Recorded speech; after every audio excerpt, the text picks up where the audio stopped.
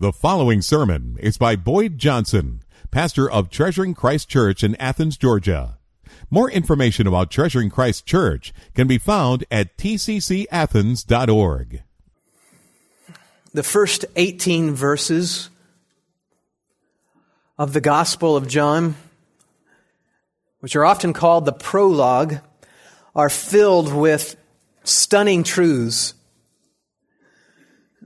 If the Spirit of God were to open our eyes, and I trust that He is, if He opens our eyes, what we find in the first 18 verses in particular are astonishing truths about Jesus. So far in this gospel, we've learned that Jesus is pre-existent. That is, before there was a was, He was. He was before the beginning. There was never a time when He was not.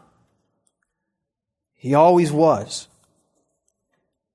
We also learn that Jesus is united with the Father, and yet He is distinct. And then we learn that Jesus is truly God. And then 2 weeks ago, we learned that Jesus created everything in creation. Everything that was made, the Scriptures tell us, was made through Jesus. And then Jesus is the giver of light and life. Now, our passage today contains two more astonishing truths. And so let's read together. We're going to study verses 9 through 11 to see what these are. But let's read the context beginning in verse 1. It says, "In the beginning was the Word, and the Word was with God, and the Word was God. He was in the beginning with God. All things were made through Him, and without Him was not anything made that was made. In Him was life, and the life was the light of men. The light shines in the darkness, and the darkness has not overcome it. There was a man sent from God whose name was John. He came as a witness, to bear witness about the light, that all might believe through Him. He was not the light, but came to bear witness about the light. The true light, which gives light to everyone, was coming into the world. He was in the world, and the world was made through Him, yet the world did not know Him. He came to His own, and His own people did not receive Him. But to all who did receive Him, who believed in His name, He gave the right to become children of God, who were born not of blood, nor of the will of the flesh, nor of the will of man, but of God." Now, here are the two stunning truths found in verses 9 through 11. The first is that the Word of God, the true God, visits the world. Now, you know that because of Christmas. But that is stunning, that the true God visits the world. And the second stunning truth is that when He did this, when the true God visited the world, people would have nothing to do with Him. Now, the way John presents these truths is by continuing the picture of light and darkness that he started in verses 4 and 5. In verse 9, John presents the true light, that is Jesus. In verses 10 and 11, John presents the dark hearts, the people who rejected Jesus. And that's how we'll break out the division of this sermon, the true light and the dark hearts. So let's look at the true light in verse 9. The true light, which gives light to everyone, was coming into the world. Now, we learned a few weeks ago when we studied verses 4 to 5 that Jesus is called the light of men, and that it says light shines in the darkness. Now, light, we said, was a metaphor, a picture in the Scriptures that is twofold. On the one hand, it has an intellectual sense. And in the intellectual sense, light has to do with truth going out. In the other sense, it's a moral sense, and it has to do with purity, and has to do with holiness going out. So light makes a perfect metaphor for Jesus because he is perfectly revealing God and he is perfectly holy. So in both senses of the word, Jesus is light. Now, verse 9 adds to that. He adds something to what John has already written. Jesus is the true light, which gives light to everyone. And he was coming into the world. So Jesus is the true light. Now that word translated true has a range of meanings in the Greek. It can simply mean real or genuine. Predominantly that was the way it was used in the Greek, and certainly Jesus was the real, genuine light. It could also mean true in the sense of opposite of what is false. Which is the common way, of course, we use it. Jesus speaks of true worshipers in chapter 4, verse 23. The hour is coming and is now here when the true worshipers will worship the Father in spirit and truth, for the Father is seeking such people to worship him. So true worshipers versus false worshipers. But there's an additional way that the Greeks of John's day use this word translated true. And it's a way in which we really don't use it. In some contexts, true has the idea of ultimate. The ultimate. He's the true light, as in he's the ultimate light. For example, and there are a number of occurrences here in John's gospel like this. But for example, in the Old Testament, manna came. Remember that? Manna came from heaven. Now that was true, that was real bread from heaven. Real bread from heaven. But in chapter 6, verse 32 of John's Gospel, it says that Jesus is the true bread from heaven. In other words, there was the manna that God gave to the Israelites. And then there's Jesus, who is the better bread, the ultimate bread, the greater bread. Or Israel was a chosen vine in the Old Testament. One of the metaphors used of Israel. They were the vine. But chapter 15, verse 1, Jesus calls himself the true vine. You see? He's the ultimate vine. He's the better vine. He's the superior vine. Or, as in this verse, the Old Testament scriptures gave light. But Jesus is the true light. He's the ultimate light. The Old Testament scriptures told us about God. It revealed to us about God. But Jesus perfectly, ultimately, superiorly reveals God. You see? So this is a way to, the true, we don't use it like that, but the Greeks did. Now, in context, a comparison is being made between Jesus as the true light and John the Baptist, who is not the light. It says, there was a man from God, verse 6, whose name was John. He came as a witness to bear witness about the light, that all might believe through him. He was not the light, but came to bear witness about the light. Now, later on in this gospel, Jesus says that John the Baptist, in fact, was a light. Just not the light. Chapter 5, verse 35. He says, John was a burning and shining lamp, and you are willing to rejoice for a while in his light. So he was casting truth and purity and the truth about God as he operated until he was beheaded. But he was a lamp, and he was a light, but he wasn't the light. He wasn't the true light. John the Baptist was used by God to shine truth into the world, but he was only a man. The true, highest, best, ultimate light was Jesus, and we know that the reason for that is that Jesus is God. As it says in Hebrews chapter 1, it says, long ago, at many times and in many ways, God spoke to our fathers by the prophets. He revealed himself through the prophets. But in these last days, he has spoken to us by his Son. the true light, whom he appointed the heir of all things, through whom also he created the world. He is the radiance of the glory of God and the exact imprint of his nature, and he upholds the universe by the word of his power. So there is Jesus, the exact imprint. You want to know about God? You look to Jesus, who's not the Father, but is united with the Father and is himself very God. Now, verse 9 says that he, Jesus, as the true light, gives light to everyone. Now, we should talk a little bit about the translation there. The Greek verb is photidzo. Photidzo. The Greek word can mean either to give knowledge, as in to enlighten, or it can mean to shed light, make visible, bring light, as in gives light.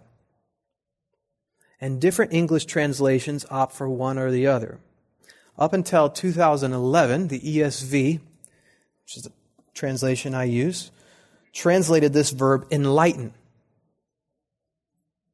So we read, the true light which enlightens everyone was coming into the world. In 2011, they had the text edition that they revised, came out with gives light. And I think it's a good change. I'm happy with the change and eliminates the confusion. The only major translation I think that continues to use the word enlighten is the NAS, which is also overall a good translation. But the idea isn't that Jesus came into the world and granted enlightenment in some sort of mystical sense. The idea is that Jesus came into the world and cast light across the whole world. As the light, he shines on everyone. But John portrays the light as having a unique quality. What makes this light so unique is it has a quality that no other light has. Jesus, as the truth, breaking into the world, has a quality that no one else has, like this. And that is that the light divides and separates. This is a light that when it pierces darkness and it separates people. He reveals the true hearts of people. He reveals the true hearts of men. Those who hate the light, run from the light, and love their darkness. Those who by God's Spirit come to love the light, see the light, flee the darkness, and embrace Jesus. For example, in John chapter 3, go over there just a few pages. John chapter 3, verse 19. And this is the judgment. The light has come into the world. Now that's the same phrase. You see that? The light has come into the world. Same phrasing. And people love the darkness rather than the light because their works were evil. For everyone who does wicked things hates the light and does not come to the light lest his works should be exposed. But whoever does what is true comes to the light so that it may be clearly seen that his works have been carried out in God.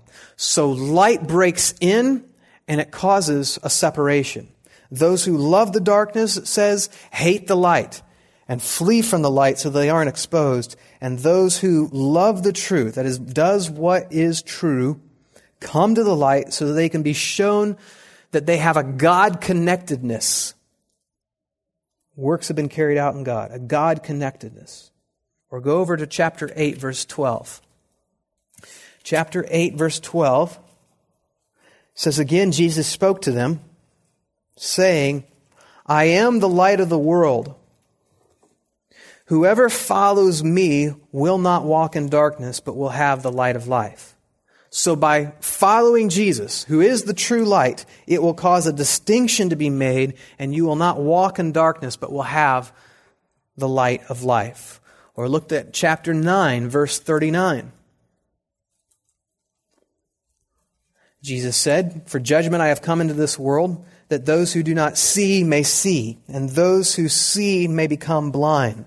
Some of the Pharisees near him heard these things and said to him, are we also blind? Jesus said to them, if you were blind, you would have no guilt. But now that you say we see, your guilt remains. Now, without going into detail on that passage, you see that there's a distinction being made, and the imagery is seeing versus not seeing. That is, this is in the realm of sight. Light is primarily experienced through seeing, so the imagery is parallel. So Jesus' coming into the world causes a separation. This light is unique in that. One more, John chapter 12, verse 46.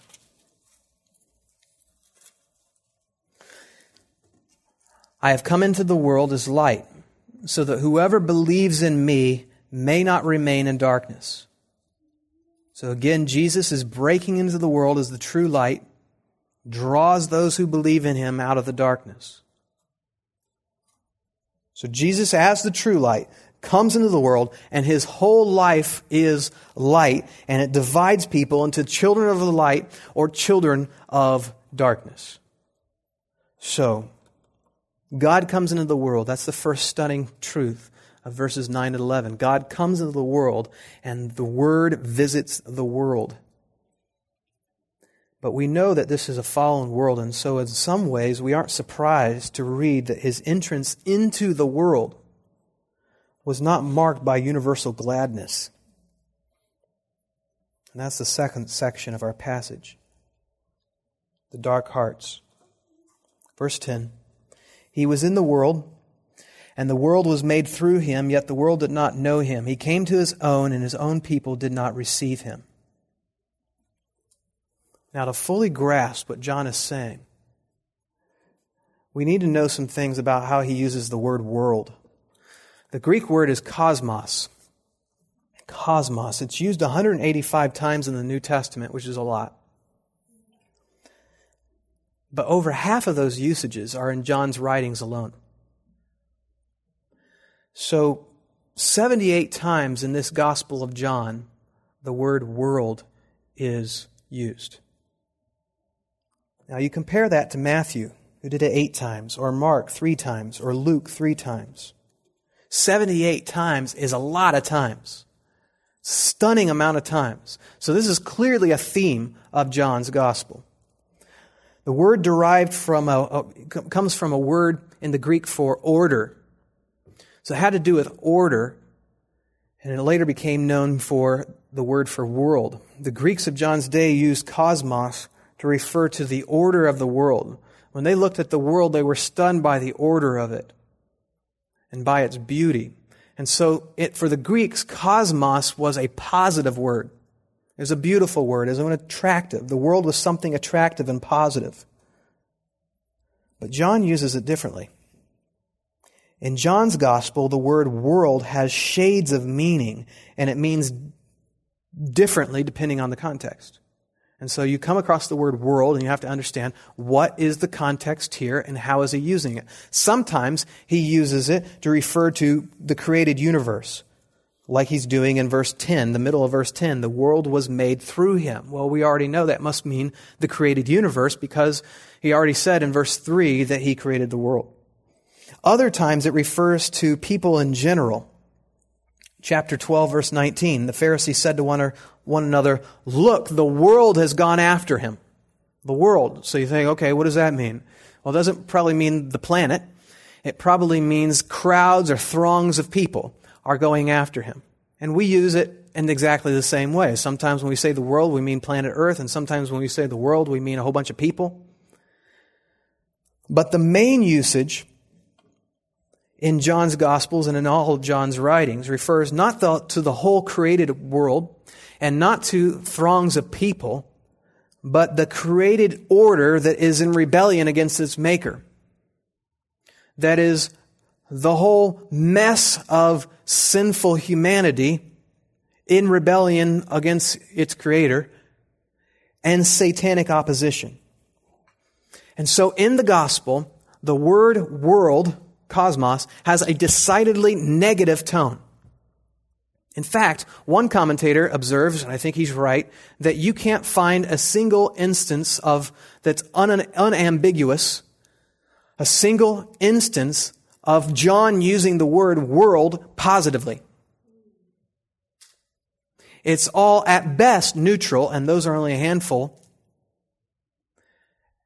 And more likely, it's all negative.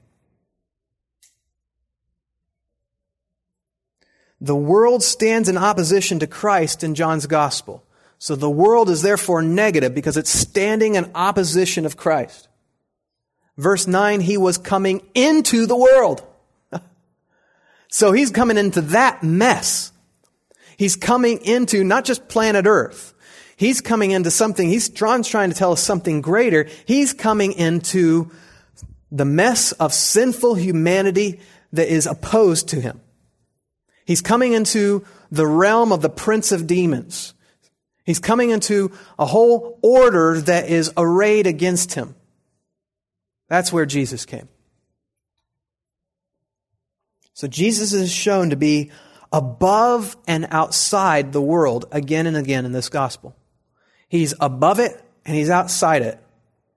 For example, in chapter 8, verse 23, Jesus is speaking to the Pharisees, and he says to them, "You are from below, I am from above.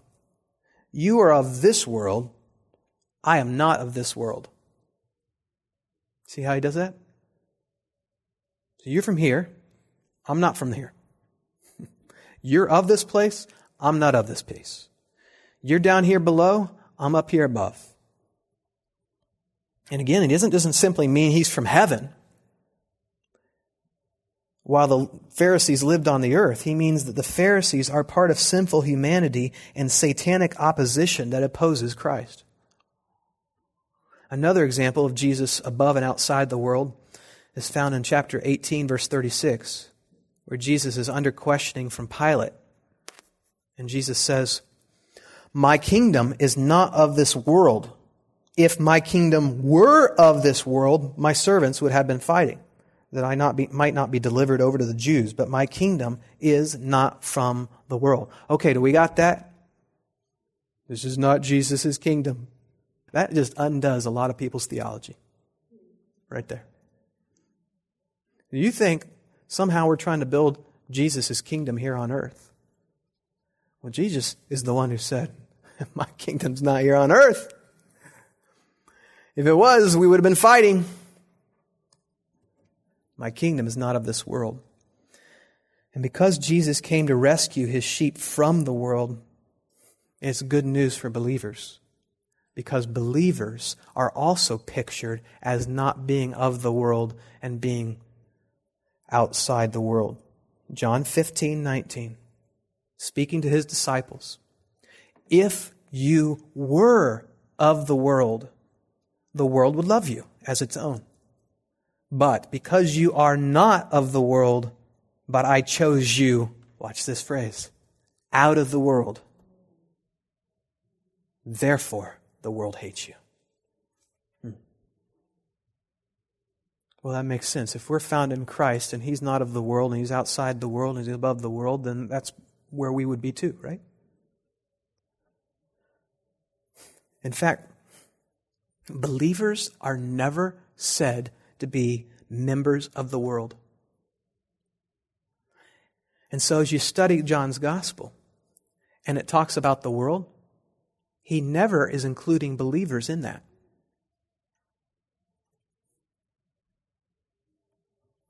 Just as Jesus came into it, but was not of it, so we are in it, but not of it.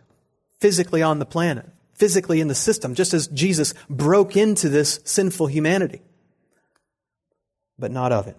Jesus is called the Savior of the world in chapter 4, verse 42. Now you think about that.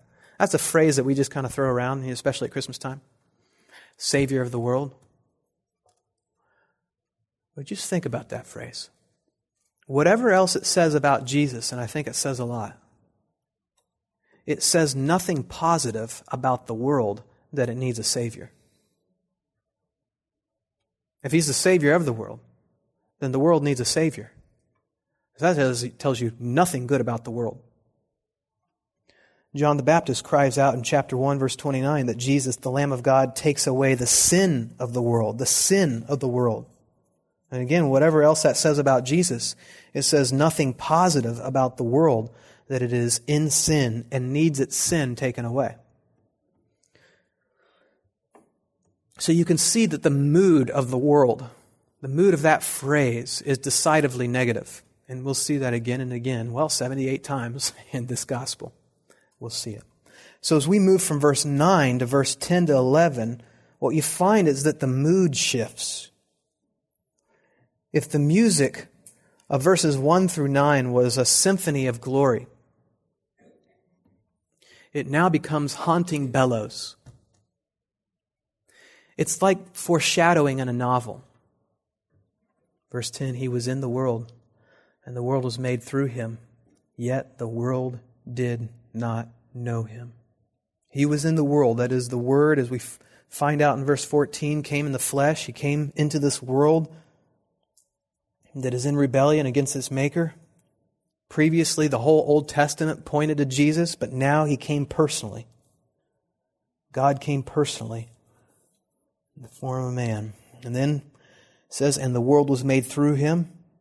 Again, that repeats what we learn in verse 3, that everything in the universe was made through Jesus. Now, John reminds us here as a way to say, since He made the world, surely the world should acknowledge Him when He came. But what follows is a very simple statement, but really is an ocean of sadness. Yet the world did not know Him. John's not saying that the world didn't know Jesus existed, or that they didn't know much about Him. The word know is an intimate know. This is a failure to know Him as an intimate friend. The world did not know Him as an intimate friend. He made the world, and He made every person, but they failed to have a right relationship with Him. It's a coldness to Jesus. They were not warm with Him. They didn't know Him because they didn't want to know Him. They were spiritually blind to see the light. Couldn't see the light. It gets worse in verse 11. He came to His own. And it's really an odd Greek phrasing, because the phrase is, if you know much about languages, this is called neuter. So that it could be translated, He came to His own things. He came to His own things. I think the idea here is He came home. Here's Jesus, and He came home. This is the exact expression used in chapter 19, verse 27, where John the Apostle took Jesus' mother, Mary, it says, into his home. Exact phrase. No accident that He's using it here. Here comes Jesus, and He came home. Jesus came into the world, and He wasn't like an alien. He took on flesh, and He came to the world He created. He came, in a sense, home. And when He did that, He came to His own tribe. He came to His own people. He came to Israel. He came to His own, and His own people did not receive Him. He didn't come to a people who would have no reason to know Him. He came to His kinfolk. He came to a people who should have known Him. It was His home folk, the Jews, who didn't receive Him. They should have known better. They should have welcomed Him. They should have received Him. They should have been expecting Him based on the Old Testament. And sure, there were those who expected Him. There were those. But they're mentioned in Scripture. They're notable in the Scriptures because they're so rare, like the Simeons of the world. Simeon, who was in that temple when Jesus was presented before the Lord as a baby. He'd been waiting for the comfort of Israel. Or remember Anna, who was 84. She was a widow. She was 84. She was always at the temple. She was praying and she was fasting and she was waiting for the redemption of Israel. But the main story of Israel, the main story is not the Simeons and the Annas. The main story of Israel was they weren't like those. They continually rejected their Savior. That's the story in the Old Testament. Isaiah chapter 1, verse 2. Hear, O heavens, and give ear, O earth, for the Lord has spoken. Children have I reared and brought up, but they have rebelled against me. The ox knows its owner, and the donkey its master's crib, but Israel does not know. My people do not understand. Isaiah 65:2. I spread out my hands all the day to a rebellious people who walk in a way that is not good, following their own devices. A people who provoke me to my face continually, sacrificing in gardens and making offerings on bricks. Or Jeremiah 7:25, from the day that your fathers came out of the land of Egypt to this day, I have persistently sent all my servants to the prophets to them day after day. Yet they did not listen to me or incline their ear, but stiffened their neck. They did worse than their fathers. So, when the true light came to his own people, they rejected him too. His own people did not receive him. That word receive is also a word that denotes intimacy. When Joseph took his wife in Matthew 1, he received her. Same root word. He received her. Jesus tells us in John chapter 14, verse 3, that he goes to heaven to prepare a place for us. That's amazing. He goes to heaven to prepare a place for us. That's what he's doing. Preparing a place for you and me.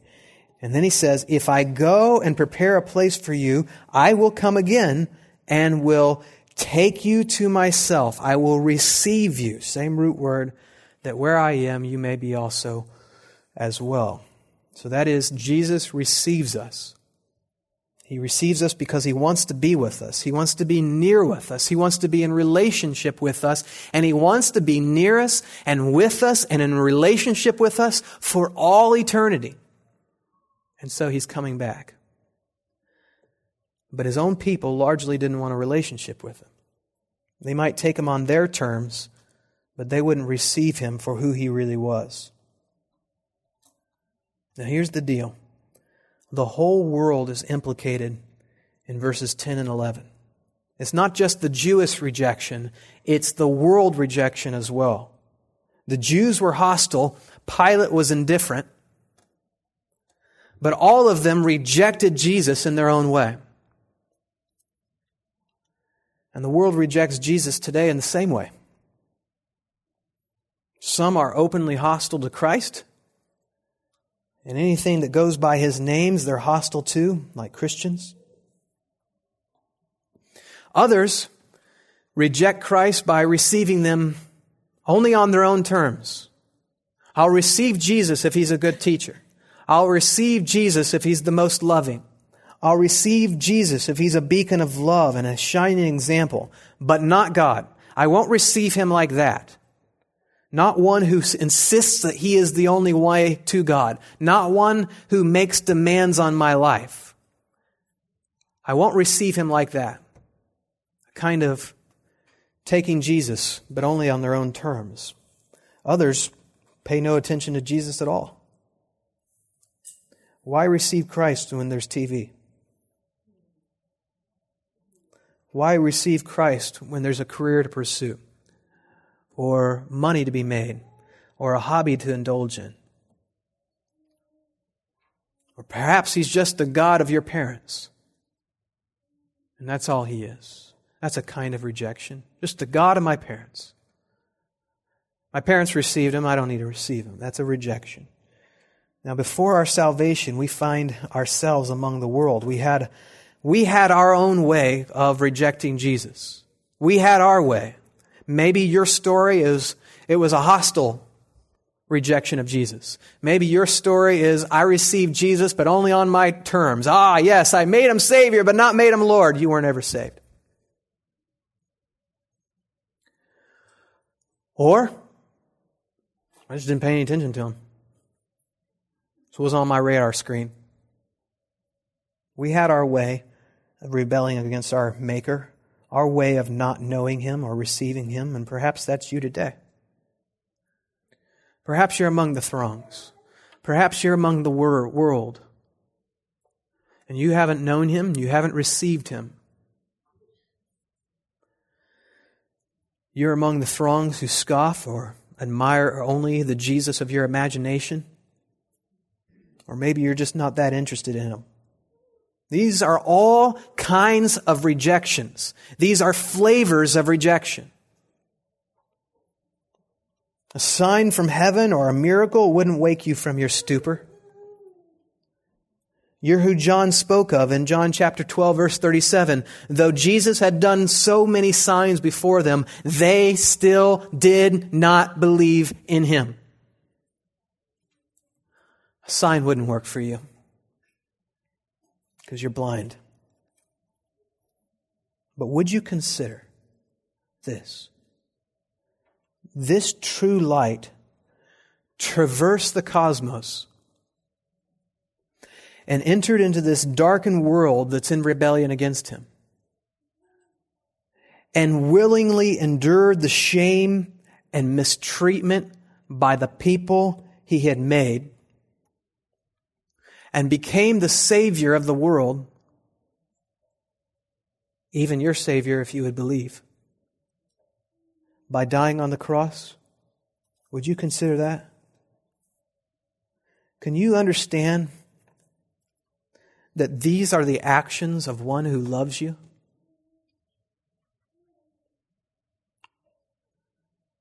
To go from high to down below to a people who didn't want Him, and to suffer at their hands, even to the point of death on a cross. This is what it cost Him to reach you. This is the sacrifice He made to demonstrate His love for you. This is Jesus' open hand reaching out to you, calling you to draw near. And would you reject Him again and again? Why not instead receive Him this day? Why not receive Him this day? Come to know Him savingly this day. Receive Him for who He is, turning away from your rejection and away from your sin, confessing your sin this day, and embracing Christ by trusting that He forgives your sin, even yours. And then walking in obedience to your Savior, who is also your Lord. Why would you die, sinner? You don't like it that I talk to you like that. You bristle when I call you a sinner, and that's what you are. Why would you die? Here I am, offering you eternal life, and you would rather die. You don't like it? It's because you're blind. It's because of the hardness of heart. And here's the truth. You can't come to saving faith, because you can't make a dead heart beat again.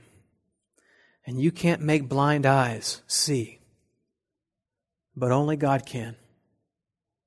Only God can take you from being a sinner to a saint. And that's what all believers are, saints.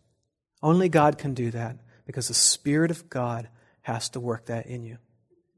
It says in verse 12, "But to all who did receive Him, who believed in His name, He gave the right to become children of God, who were born," that is, reborn, "born not of blood, nor of the will of the flesh, nor of the will of man." See, sinner, you can't make yourself a Christian, but of God.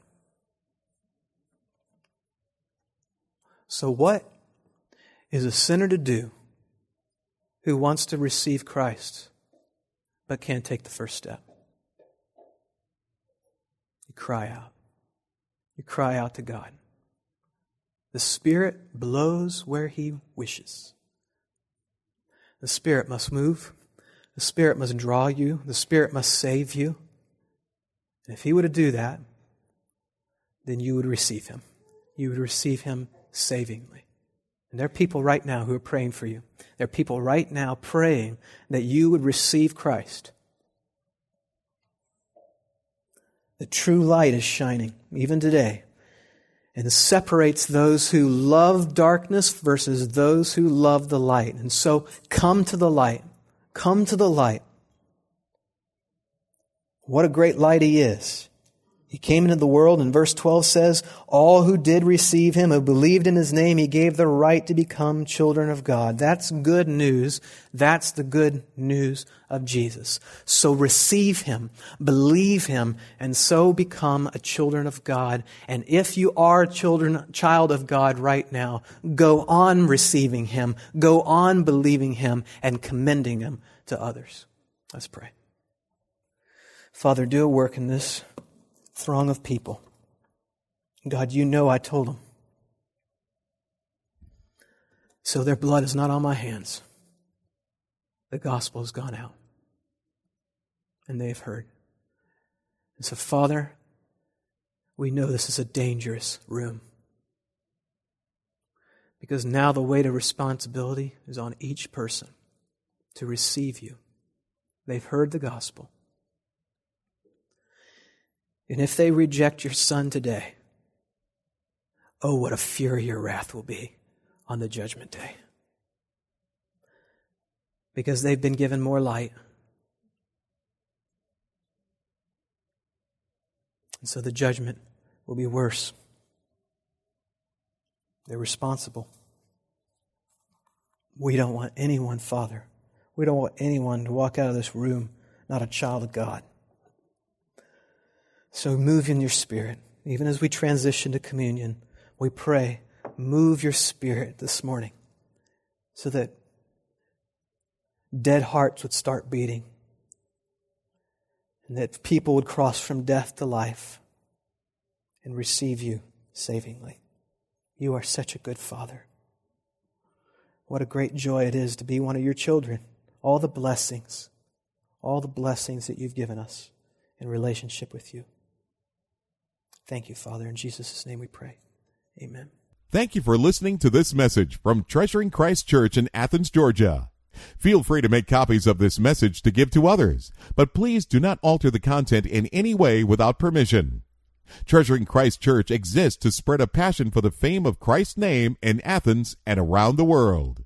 We invite you to visit Treasuring Christ Church online at tccathens.org. There you'll find other resources available to you and information about our upcoming gatherings.